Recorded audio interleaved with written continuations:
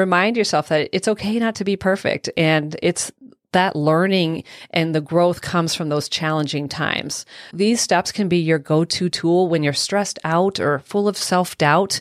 It's a small practice that can pay off with big results, not only for you, but also for your relationships. And it's a game changer.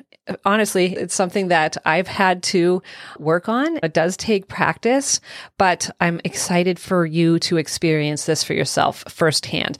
It's almost like forgiving yourself and just giving yourself the space to make mistakes. We all make mistakes and we have situations that we wish were different, and just being instead of always reacting to things. This is Mastering Menopause. By using fitness, nutrition, lifestyle, and mindset, you can master your hormones and get your body back. I'm Kathy Cote with Catalyst Fitness and Nutrition. Let's get into it.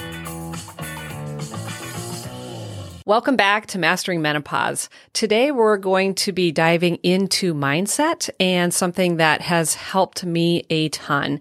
So we're going to be talking about self-compassion. And that is definitely something that is easier said than done for women. We tend to be really hard on ourselves and very self-critical, but it is actually a life changer and can significantly improve your well-being during menopause. And I've seen that firsthand, and its effects personally and also while guiding our clients as well.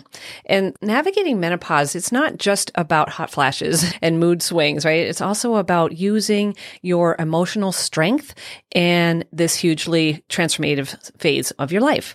And that's where self-compassion comes into play. And I believe it is super important for not just our mental health, but also our just general well-being. When we're going through menopause, self-compassion is going to be your secret weapon in creating resilience. It's not just about gritting your teeth and getting through it, right? It's about embracing your thoughts and your feelings without judgment. And just imagine this, you're in a stressful situation, and instead of criticizing yourself, you take a moment to just breathe deeply, recognize your emotions without self-criticism, and then treat yourself with kindness and understanding. And that's self-compassion in action. And here's an important point to consider. Self-compassion isn't just about you. It actually extends to your relationships as well. When you have self-compassion, you create an atmosphere where your loved ones feel valued and heard. And that, ladies, is the foundation for empathy and unity, and also the foundation of successful relationships with others and also with yourself. So how can we make self-compassion a part of your life? It starts, honestly, with recognizing that it's okay not to be perfect. It's okay to have doubts and fears and setbacks. Embrace them and learn from them, and then grow from that. Treat yourself with the same kindness and understanding that you would your best friend or your loved ones. Self-compassion isn't a sign of weakness. It's a source of strength that allows you to navigate menopause with resilience and empathy. Embrace that self-compassion and watch your journey through menopause become just that much more manageable and empowering. It's a game changer that you don't want to miss out on. And I know we are very hard and self-critical of ourselves, but here's a simple practice that you can start integrating. Whenever you find yourself in a challenging or a stressful situation, or if you're beating yourself up for something that happened or didn't happen, instead take a step back and follow these steps that I'm going to talk about. First is just take a few deep breaths. Close your eyes, take a couple slow, deep breaths, and exhale slowly. And this simple act right there is going to help you center yourself into the present moment. And then check in with your emotions.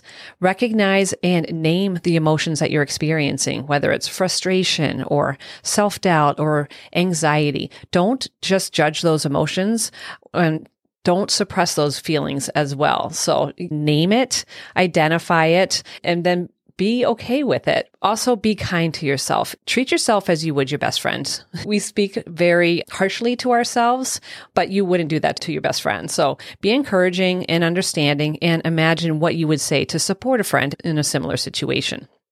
And then plan your response.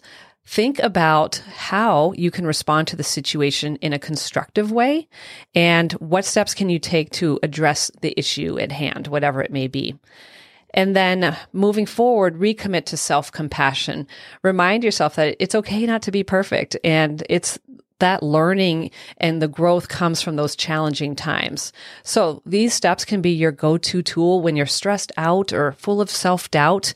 It's a small practice that can pay off with big results, not only for you, but also for your relationships. And it's a game changer.